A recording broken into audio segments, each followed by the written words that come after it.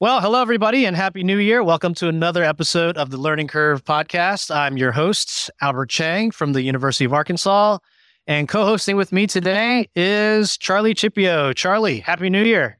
Happy New Year to you, Albert. Good to see you. It's been a while. Well, I hope your New Year's off to a good start here. And yeah, I can't believe it's 2024. I think we all share that feeling to some extent. Well, New Year, and with the New Year, of course, there's news. So I saw a story over at EdNext all about apprenticeships, and it's actually titled Apprenticeships on the Rise. And Pioneer actually released the volume about VocaTech, vocational education, not too long ago. That's right. So I know you guys are doing plenty of stuff there in Massachusetts.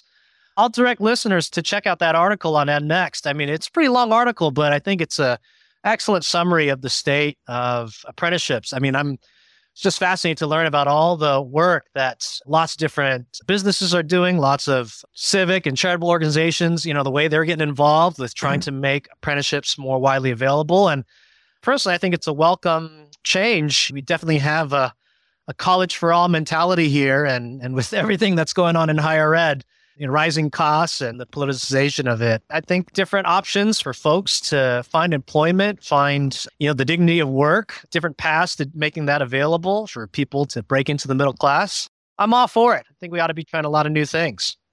As close to a no-brainer, I think, as you're going to get. I know more specifically about the construction industry, but when you look at what some of these career paths pay, and without requiring the cost of college debt, it is certainly an appealing option for a lot of people. Yeah, I definitely think it's part of the solution to, the way I like to put it is the goal not simply be to make college more affordable, but to make it less necessary, right, to open up more pathways. So what do you got for hot off the press here? Well, I got one that has me on a little bit of a rampage. Uh-oh. But I'm going to try to be calm. So what I want to talk about is a December 27th column in The Hill by Elizabeth Grace Matthew. This is a column that speaks directly to one of my sort of current public education obsessions. This month, Chicago Mayor, former Chicago Teachers Union organizer Brandon Johnson approved a resolution to move toward ending selective enrollment for public schools that served high achievers. The idea being to differentiate between applicants based on aptitude and achievement is presumptively unfair. You talk about the soft bigotry of, what was that, George Bush? Soft bigotry of low standards. Right, yeah. Mm-hmm. This is classic. Anyway, look, nothing could be further from the truth. A majority of students in Chicago's 11 selective high schools are low income. About 2/3 are Black or Hispanic. The reason this piece sort of made me crazy was I just have this sort of growing frustration with the failure in public education to recognize that this obsession with sort of reducing the focus on excellence in public schools in favor of equity only degrades both. And the evidence is pretty overwhelming of that. The author writes, the move is a morally unconscionable attack on disadvantaged students and their families. And I think that says it all. All it's going to do is accelerate the flight from traditional public schools that began with the pandemic. The bad news is, unfortunately, that the victims are going to be the ones who don't have the means to escape. I think the good news is that as bad as this stuff is, at least I think what it will do is speed the pace at which a response comes. The pendulum starts to swing the other way. I sure hope so, because this does no one any good. Yeah. Ironically, there's actually some research evidence out there that testing and using tests to identify high-achieving students for these kinds of accelerated programs actually promotes equity, because it's this way we can give access to traditionally disadvantaged students, at least, students from those backgrounds, a way to actually get a seat in some of these schools. That's so true. I'm not one who says that everything should be based on testing or anything like that. But to me, it's very hard to ignore all this research by E.D. Hirsch and stuff that shows that, there clearly is a correlation between test results and just about every measure of a successful life, ranging from how likely you are to vote, how much money you make, to your likelihood of staying out of prison. It's just very hard to ignore it. Stick with us. Coming up on the other side of the break, we're going to have TJ Stiles, an award-winning American historian biographer, talk to us about Cornelius Vanderbilt.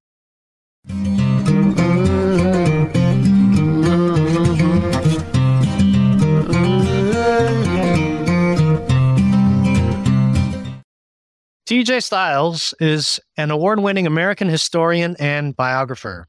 His book, The First Tycoon, The Epic Life of Cornelius Vanderbilt, won a National Book Award and the 2010 Pulitzer Prize for Biography or Autobiography, and his Custer's Trials, A Life on the Frontier of a New America, received the 2016 Pulitzer Prize for History. Stiles became interested in Vanderbilt while researching and writing his historical account of another legendary figure, Jesse James, the last rebel of the Civil War.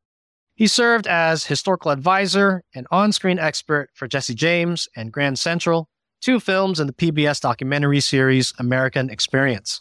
Stiles has written for the New York Times Book Review, Smithsonian, Salon, the Los Angeles Times, and other publications. He studied history at Carleton College and Columbia University. TJ Stiles, glad to have you on the show. It's nice to be here. Let's sketch a little bit about your background and how you got interested in Vanderbilt. I mean, you've got 2 Pulitzer Prizes, a National Book Award for your biographies on Vanderbilt, and others as well. But share a little bit to our listeners about your background and how you became interested in American history and, your process of selecting the subjects that you want to write about. Well, I've always been interested in history because history is about everything. And understanding the world and getting good stories at the same time. And my approach to history is very much shaped by wanting to combine scholarly knowledge with storytelling and understanding the human condition. I like to say that biography is the meeting ground of scholarship and literature. Now, I got there in an indirect way because I went to Columbia University for graduate school in European history. And due to a number of things, I ended up going ABD, all but dissertation. And so I didn't go into the academic route. I got a job at Oxford University Press working on scholarly books that were intended for the general market. So they were serious books, but they were what we call trade books. They were not aimed specifically at an academic audience. And I learned there were a lot of great writers who were doing some very serious thinking as well. And that's what I wanted to do. And so my first book was a biography of Jesse James called Jesse James, Last Rebel of the Civil War. And I found in that book that he was a political figure, that he was someone who was a former Confederate guerrilla in the state of Missouri. And his life was not about the Robin Hood story. So that was fascinating to me. And it was a lot of fun to write. And it did well. But, Jesse James, since he didn't rob trains to get at the railroad corporations, that left open the question of the great rise of the railroad and with it, the corporate economy. And that led me to Vanderbilt. Well, let's jump into Vanderbilt. So this is the subject of your book, The First Tycoon, The Epic Life of Cornelius Vanderbilt. Folks know the name. It's a famous figure in American business history, but folks might not know much about him. So can you start off by giving us a brief sketch of his life, how he made his fortune in shipping and railroads, how did he become wealthy, but also just some other background information about him? Sure. He was born on Staten Island when Staten Island was not a part of New York City. It was a rural county with only a few thousand people. He was born in 1794, so he was born during the presidency of George Washington. And he died in 1877 after the end of Reconstruction, after the invention of the telephone, when the corporate economy was pretty well established. And so his life tracks the great arc of the rise of the industrial and corporate economy. And he himself was a dramatic figure. He was someone who got into fistfights, who engaged in steamboat racing when he was younger, who waged a private war in Central America during the California Gold Rush, and was this just titanic figure in American history and just a very interesting guy to write about. It was always a good story. And by being in transportation and by the good luck of being born in New York, he was at the strategic center of the economy because we had this sprawling nation with still horse and wagons and sailboats, the same way that the Romans got around. And he was involved in a business and legal dispute over the steamboat brand new invention, motorized transportation. That led him to adopt steamboats, become a steamboat entrepreneur. And he also was a part of the rise of competition as an American value, as an American virtue. And so the irony of his life is that in his early years, he opposed corporations, which were seen as Adam Smith wrote, a species of monopoly, government intervention in the economy by sponsoring corporations. And then he began to take over corporations and discovered they were quite useful. And he ended up being one of the great masters of the early stock market.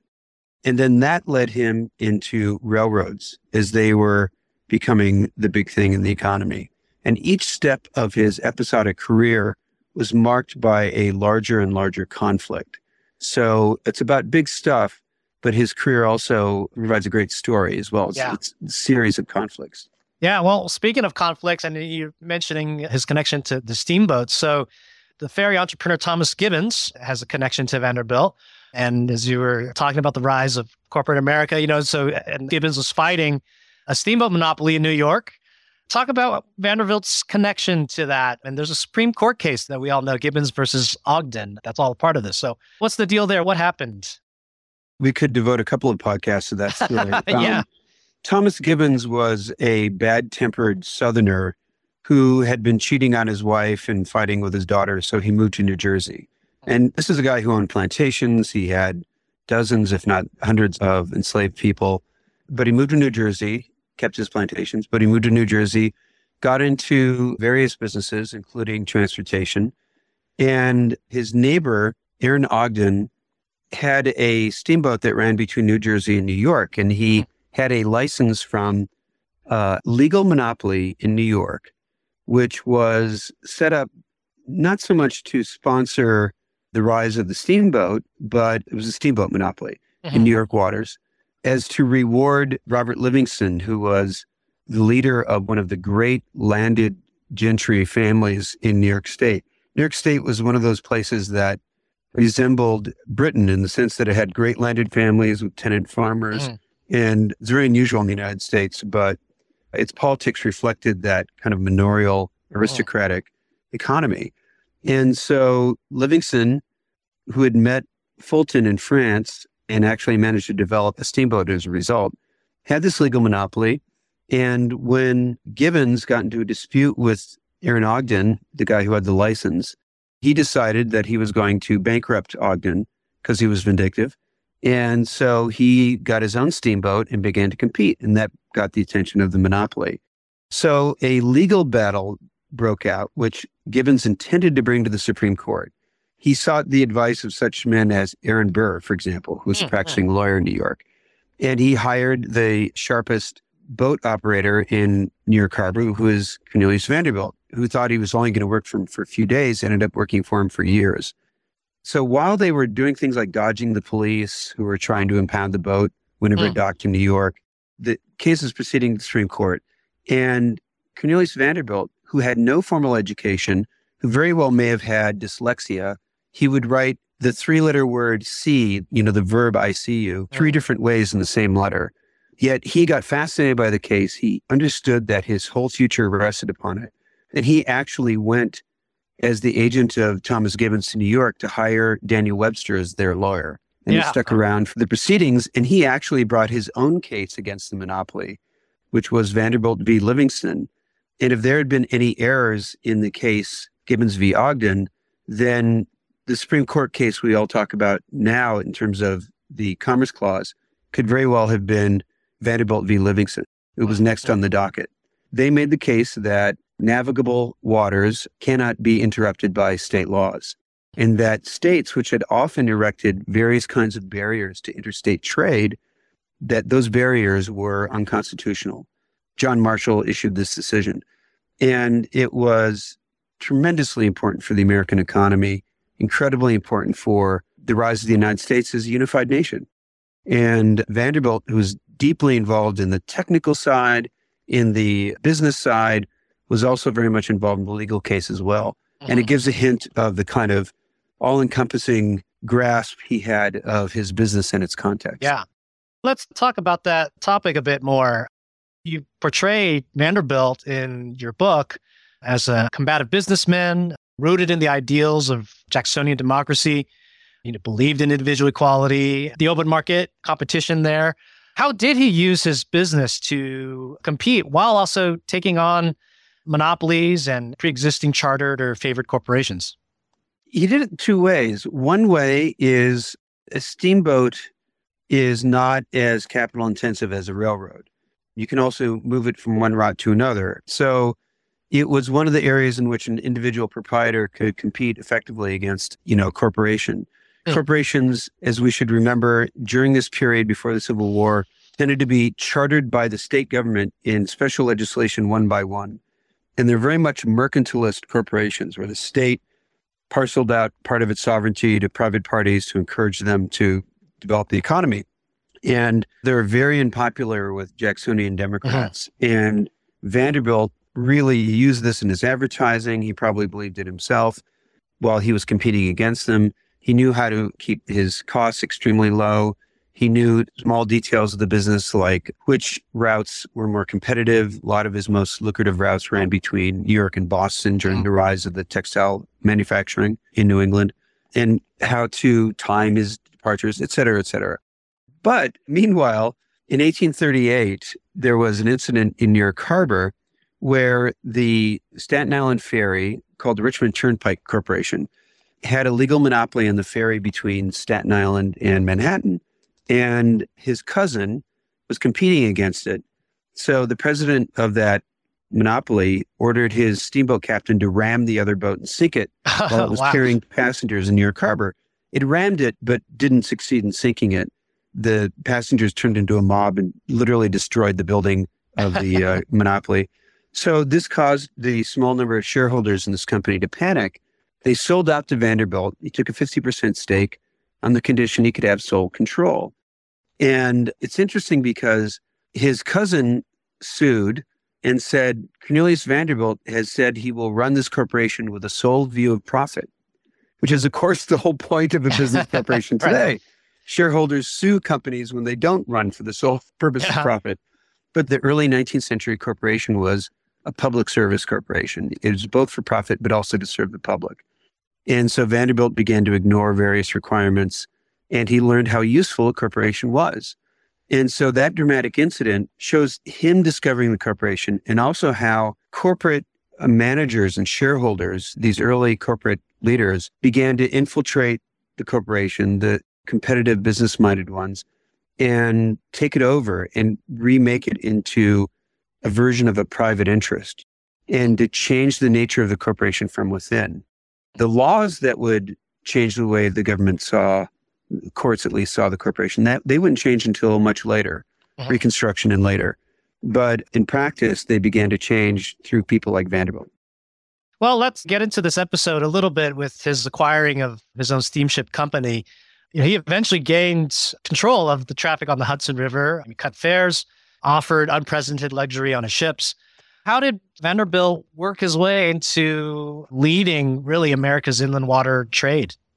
It's interesting because there's a couple of things that he did. One was he always had an eye for the strategic center of the economy. This is very much kind of a geographic business tale. So, his first route that he worked on was between New York and Philadelphia, the two largest cities in the U.S. Then when the Erie Canal opened, the trade between New York and Albany, close to where the Erie Canal comes out into the Hudson, was a new strategic center. And so it competed on that route and was very successful. Then, as I said, the Industrial Revolution takes off and the trade between New York and Boston becomes extremely important. And so he switches his focus to those routes on Long Island Sound and in connection with the very early railroads. What's interesting about that is not just that he was top competitor. He said things like, if I can't run my boat for 25% less than my competitor, I'm content to go out of business. That he was so fierce in cost cutting. He helped introduce the practice of tipping because he didn't pay his customer service crews very well. Yeah. So tipping took off. A lot of the things that we know from the way airlines are cutting costs and making money through marginal prices, like on your bags and getting preferential seating. Vanderbilt introduced a lot of those things in the early 19th century. But again, what he would do is he would find a way to leverage his next step. So he got involved in the early railroads, which were fairly short, by selling his connecting steamboats, say on Long Island Sound, to the railroad that ran a train down to the port where it connected. And then he, in return, would get shares of stock and go on the board. And so he learned about railroads very early on and very much saw how they were. This is an old myth that he hated railroads. It's not true. So he was president of a New England railroad as early as 1847, which he did by undercutting the prices on this railroad, dropping its share value down and then buying it up. But then a big revolution took place, which again expanded his scope of operations, which was the California Gold Rush. And when California gold was discovered, it happened to be just when two corporations, which took large federal subsidies for mail delivery to maintain steady connection to California, just started business right as gold was discovered. So they kept getting this large federal subsidy, but they were also making money hand over fist because people were dying to get to California. One company ran down to Panama. People were carried across by mule train and canoe. And then they met the steamships on the Pacific side that the Pacific Mail Corporation ran. Very large corporations for the day, made lots of money. And Vanderbilt entered into this trade. At first, he attempted to build a canal across Nicaragua. Then he couldn't get funding in Britain for it. He traveled to the UK. And again, this very unlettered, unsophisticated man, culturally speaking, went to Baring Brothers and other banks and couldn't get the funding. So his contract with the Republic of Nicaragua allowed him to also open a transit route. And it was possible to cross Nicaragua by steamboat almost all the way, except for about a 10, 15-mile land passage. So that made it very comfortable and rapid crossing, even though it's wider than Panama, where a railroad was eventually built. So he set up his own unsubsidized transit company. He built ocean-going steamships that were faster and more fuel efficient than his competitors, ran down to Nicaragua, got steamboats on the lake in the San Juan River in Nicaragua, which he helped open up himself. He literally was bursting through the rapids, piloting his own steamboat to open up the route. And then he had steamboats on the Pacific. At the time, and I don't ask me what the equivalent is, he made $1 million his first year, which was an incredible sum of profit. And while in competition with a federally subsidized line, and it opened up his horizons. He was operating a transcontinental international corporation. He also got into the transatlantic steamship business. When he sold out of Nicaragua, he came back in just as an American filibuster, soldier of fortune, conquered Nicaragua, and went to war with its neighbors. And Vanderbilt not only funded the war effort from Costa Rica, but he sent a secret agent who knew the river and route well, who led a commando force in and seized all the steamboats, which cut off this man, William Walker, the soldier of fortune, from reinforcements, which forced him to surrender his forces. It's really an amazing story. But Vanderbilt, he got revenge, but he didn't set up the steamship business again. But at that point, the Civil War was about to break out, and his life was going to change dramatically. Well, Mr. Stiles, Charlie Chieppo here. Thank you for joining us. So you mentioned a minute ago the geographic aspect of his story, and it seems that Western expansion and Midwest, the West Coast are all central themes of 19th century U.S. history and among the common features of historical figures that you've written about. Could you set the stage of America in the early to mid 1800s and talk about the West, as well as how it informs some of the ambitions of both the country and the subjects of your books? Sure. The United States, until the Erie Canal, was very much confined to east of the Appalachian Mountains. There were a lot of settlers who were filtering into Kentucky and Ohio, et cetera, but it didn't pay to ship their crops back. As a matter of fact, it's one reason why we have so much American whiskey is that when they distilled their grain into whiskey, it was worth sending over the mountains to the east. So the Erie Canal opens things up. And then there were a number of projects to build railroads as very much as national development projects or state development projects over the Appalachians. And all of this activity, which continues after the Civil War as well, is really confined to connecting the Midwest, as we now call it, to the East. There's a separate project in the South, which doesn't draw railroads or these activities, and that involves expanding the slave economy westward across the South. But what we're talking about now is the Midwest. Now, California Gold Rush, which is really only possible because of ocean-going steamships and the Central American Isthmus crossing means that there is now a substantial community from the United States on the West Coast in this large area, which is inhabited by native people who really operate what I call a separate world system. They have their own idea of nations and trade, international relations, how they use natural resources. Their economies are very different, completely different system. Then, starting in the 1850s, but accelerating at the end of the Civil War, then you have the U.S. government is really encouraging the settlement and development of the West, which again means trampling on native people. There are a lot of wars of conquest, which happened in the 1860s and 70s. So these areas now fall under a new federal project to connect the West to the East, which is the Transcontinental Railroad. So the Transcontinental Railroad is a federally subsidized project, private corporation, but federally subsidized. And the Union Pacific, which is the most notable one, that's the first one, is followed by others. These railroads don't actually cross the entire continent. Rather, they connect in the Midwest to this Eastern Railway network, which is developing. Vanderbilt himself gets involved only to the extent of reaching Chicago. And he gets interested in the New York Central Railroad, which follows the route of the Erie Canal. And again, he understands the geography of trade and of commerce. The Erie Canal is a fairly level route. It doesn't go up and over the mountains. So he takes over the railroad, which runs alongside it, which is the New York Central, which connects the Hudson River Railroad, which, again, very level following the Hudson River south. So not only is level, which means cheaper operations, but it runs through a series of industrial cities in northern New York. Utica, Syracuse, Rochester, Buffalo. These are all on the New York Central Railroad. Then he gets involved in taking over railroads west of the New York Central, which only covers New York State, notably the Lakeshore and Michigan Southern Railroad. These are all formed out of consolidating smaller companies, which are formed by local businessmen to serve their local communities. But due to the logic of the railroad, they get absorbed into a larger line. So Vanderbilt, by the end of his life, controls a vast network of railroads, which run from Chicago to New York. This is really the core of the American industrial and agricultural economy. As one railroad, I think it was Henry Poor, the famous railroad journalist, said that the entire length of the Union Pacific and Central Pacific Railroad would not provide as much business as a railroad 100 miles long east of the Mississippi. So Vanderbilt doesn't care about the transcontinental railroads, even though it very much reflects what's going on, the development of the West, and the federal government's involvement in that development.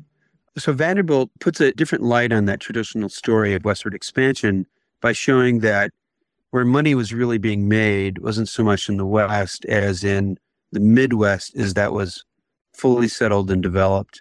And it's not too much later that the transcontinental railroads really become profitable. Well, following on Vanderbilt's role as a railroad tycoon, can you talk a little bit about his competition with Jay Gould and his business dealings with John D. Rockefeller? There have been a lot of stereotypes and simplifications with Vanderbilt because until my book, nobody had done a full-scale biography of him because there are no Vanderbilt papers. So there are a lot of stereotypes, and I found some very interesting things. Jay Gould was a young broker who had gotten into Wall Street, and he got onto the board of the Erie Railroad. This is one of the four trunk lines, the railroads that cross the Appalachians. And it was not as profitable as the New York Central, which Vanderbilt came to control in 1867. But it was very important, and it was a potential threat to Vanderbilt's lines. But he started to buy up stock in the Erie Railroad in 1867, not because of its potential threat as a rival business, but because an old friend of his, Daniel Drew, had started to short sell Erie stock. Daniel Drew was the treasurer of the company, and he often profited at the expense of his own shareholders. And Vanderbilt was upset because he wanted a rising market in general, which Drew had agreed to. So to get personal revenge, he begins to corner Erie stock. But Jay Gould and his newfound friend on the Erie board, Jim Fisk, they see a threat to their role in the Erie Railroad. So they begin to conjure up ways to create new stock. There's a lot of cultural reasons why there were strict limits on how much stock a company could issue. There were laws that strictly limited how much stock a corporation could issue. And they broke all those laws. They just began to issue new stock like crazy. So the price keeps falling, even though Vanderbilt is getting a larger and larger amount of stock himself. And it culminates when Daniel Drew goes personally to the New York State legislature to bribe the legislature en masse to legalize their stock issue. And the legislature voted against him, and then he came to town, and then they completely reversed the 100 to 10 or something like that. And this is when he was a wanted fugitive. He had actually escaped from New York on a rowboat. So what happened is that there are various legal things that Vanderbilt could hold over their heads. So finally they come to terms. They agree to repay Vanderbilt his losses. So Vanderbilt at least was made whole again, but now he had this new enemy, Jay Gould. And Jay Gould, it's interesting, is Vanderbilt was ruthless, but Jay Gould, to Vanderbilt's mind, broke all of the rules that Vanderbilt operated under. He really believed in a code. It was, a code among thieves, you could say. Among thieves, yeah. Yeah. But for example, Jay Gould and Jim Fisk, they took over the Erie Railroad, and they began to cut prices on cattle cars from the West. So the New York Central followed suit. Then they cut it down to almost zero. It was like $1 for an entire cattle car full of cattle. So again, the New York Central follows suit. Then Jay Gould and Jim Fisk basically call a press conference and announced they had bought huge amounts of cattle and shipped it east on the New York Central Railroad. So they had forced their opponents to basically make shipping cattle free, and then they bought a bunch of cattle and shipped it on the... So, they did this just to embarrass Vanderbilt. They lost a lot of money as a corporation. They did it just to embarrass him. And, it drove him crazy. Now, they never actually got the better of him. One of the reasons he took over this connecting line to Chicago, the Lakeshore, was because it was threatening to make an alliance with the Erie Railroad and with Jay Gould. And so Vanderbilt moved to snuff that out. And it was very successful. So Vanderbilt was never actually seriously hurt, but he was deeply embarrassed by all these maneuvers. Right. Jay Gould himself went on to become a very successful corporate manager, especially with the Missouri Pacific system. And so he became more than just the Loki of corporate finance, but it was very much in the headlines all the time, this personal rivalry between the two of them. Well, I think one theme that's emerging here is that it wasn't a real good idea to cross Cornelius Vanderbilt. He had a long memory. Yeah, and it's very interesting. He had a long memory and he was extremely cunning. Daniel Drew also was very cunning on the stock market. And so here are two guys. Vanderbilt started off, selling boatloads of fish that he brought up from the Delaware River. And Jay Gould started off driving cattle to market. And they learned about markets on the ground with these very nitty-gritty operations early in the American economy. So at the end, when you're dealing with, tens of millions of dollars of stock being traded with options and futures being traded, they understood all of it. And they were masters of it very early on. It's fascinating. He was very capable of getting revenge either in business or in the stock market. Yeah. But what's interesting about him is that as the corporation became so much larger, as the financial markets has such a larger sway over the economy as a whole, Vanderbilt's ideas about the corporation and the role of government never changed. So when he was young, he saw himself as a leader of free enterprise, somebody who opposed government intervention in the economy, back when government intervention in the economy meant not regulation, but establishing corporations and benefiting the wealthy with even more privileges as they saw it. Late in life, when he was sitting atop the corporate economy, he had the same view, but only now that view was directed against regulation, against laws that were designed to rein him in. He took over the New York Central Railroad by cutting off all rail traffic into New York City from the west via the New York Central during a huge blizzard in 1867 when no shipping could reach Manhattan either. So he basically blockaded the city of New York. And, it collapsed the share price of the New York Central, and he bought up control of it. So he was ruthless. And he didn't believe that the government should intervene. There's a reason why he was Ayn Rand's darling. He very much believed that individuals should be allowed to fight it out, and everybody should be allowed to pursue their own self-interest. So what's interesting is that started off as a radical viewpoint in America. And his life was so long that he lived to see and help make it a conservative viewpoint. Right. Interesting. That's fascinating. Well, to shift gears a little bit, shortly before his death in 1877, Vanderbilt donated $1 million, equivalent to $27 million in 2022, to establish my law school alma mater, Vanderbilt University, Nashville. Would you discuss the Commodore as a philanthropist, why he founded Vanderbilt, and the other ways in which he spent or invested his wealth in the decade after the American Civil War? Yeah, Vanderbilt in general was not a great philanthropist. I mean, a good example of his thinking is that he gave 95% of his estate to his oldest son. His many daughters were not happy about this. Well, he told them, I've given you enough to live like ladies. And it was basically after their husbands to make money for them.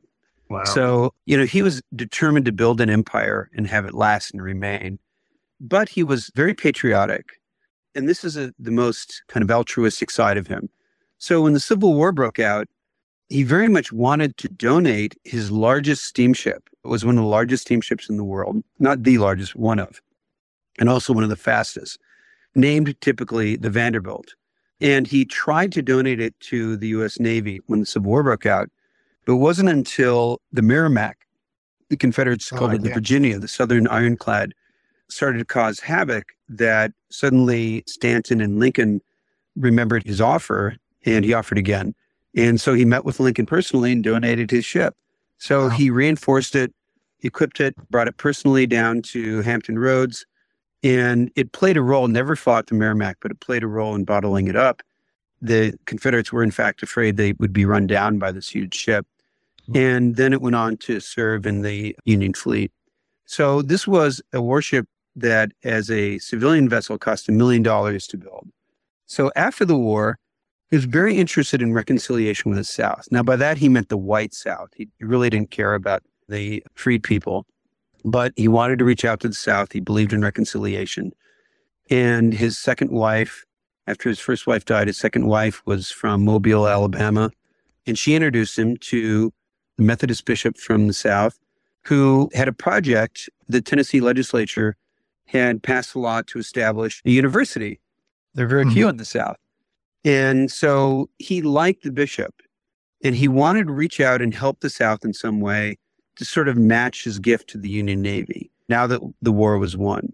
He agreed to give $1 million to Vanderbilt University. In the end, it was in increments on the condition that the bishop, I can't pronounce his name properly, McTeer, would have sole control. He very much believed in the right man. And so he wanted his man, the bishop, to have sole control, not to be outvoted by the board of trustees. And so they made those arrangements.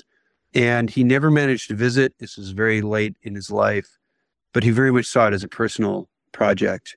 And I believe William Vanderbilt, his son and heir, did eventually visit Vanderbilt University.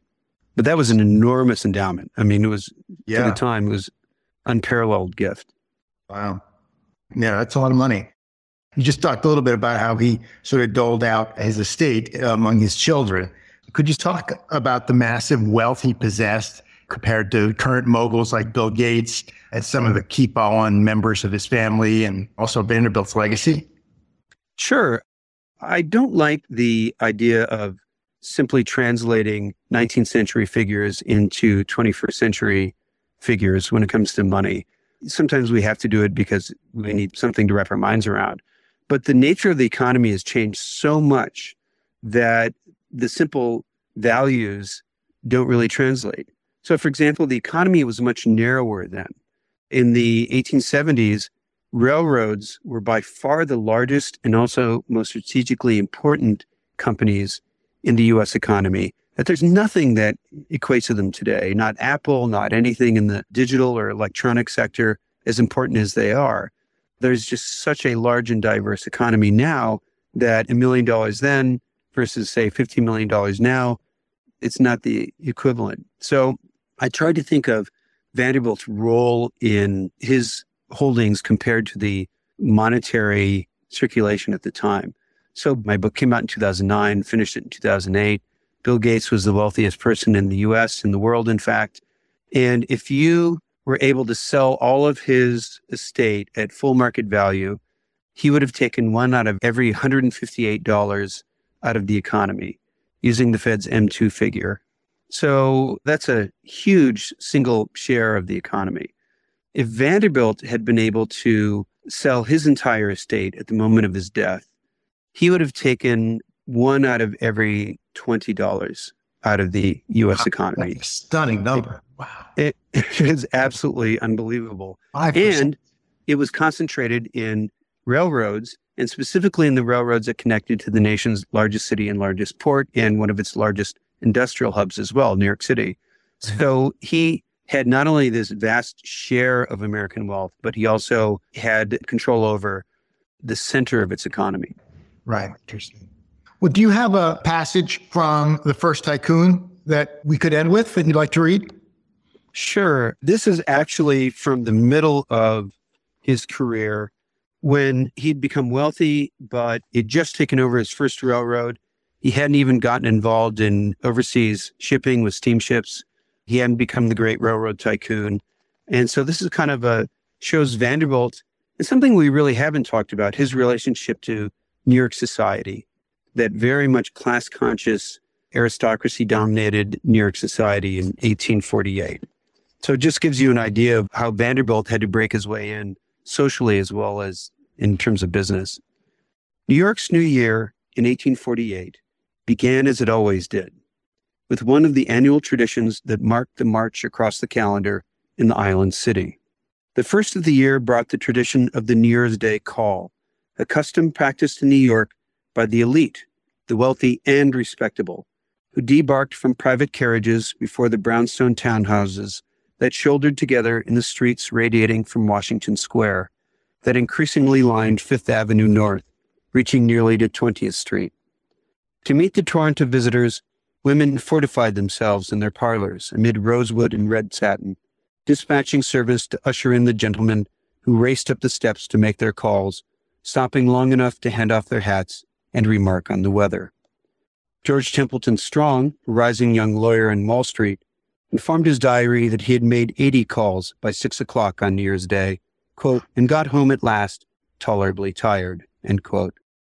Neither Strong nor any other wealthy and respectable diarist is known to have recorded a visit to 10 Washington Place, to the parlor of Sophia Vanderbilt. That was her husband's fault. When the Mercantile Agency, the nation's first credit bureau, first reported on Vanderbilt in 1853, it examined his character as much as his finances. The result says much about the attitude of New York's establishment toward the self-made Vanderbilt. Quote, started early in life as master of a small sailing craft between Staten Island and New York City, manifested great ability and enterprise, and was taken hold of by the late Thomas Gibbons of New Jersey, observed its reporter. From this position, Vanderbilt has risen to great prosperity in his way. He has a large fortune. These words were honest, respectful, and only slightly snide. Unfortunately for Vanderbilt, it was a long report. After the commercial judgment came the social, and it was blunt. Quote, he is illiterate and boorish, very austere and offensive, and has made himself very unpopular with the inhabitants of Staten Island. So much so that his leaving there is subject of great rejoicing by the inhabitants and was manifested by a public jubilee. Among the Astors and Aspinwalls, the Schuylers and Grinnells, Cornelius Vanderbilt did not belong. He had no place in their traditions. Wow. You've just painted a fascinating portrait of him. Thank you so much for joining us. This is great. I really enjoyed it. Thank you.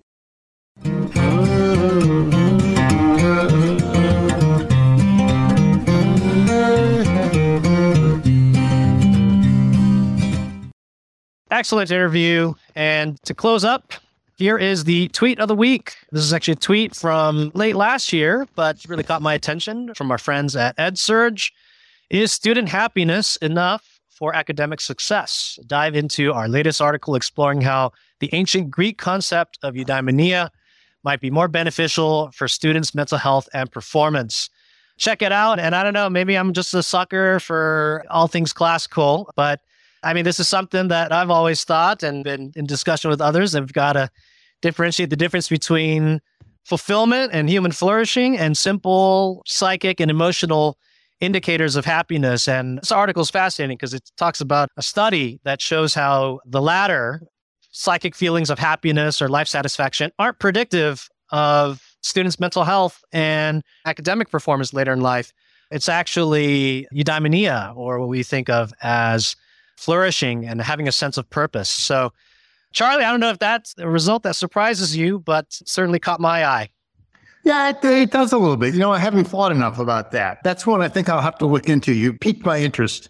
Yep, great. Well, hey, and thank you for kicking off this year on this episode. Great to co-host with you. My pleasure. Next week, we're going to have Gabby Thomas, the American Olympic track sprinter. So be sure to tune in for our interview with her. Until then, I hope you have a great day and a great start to your new year.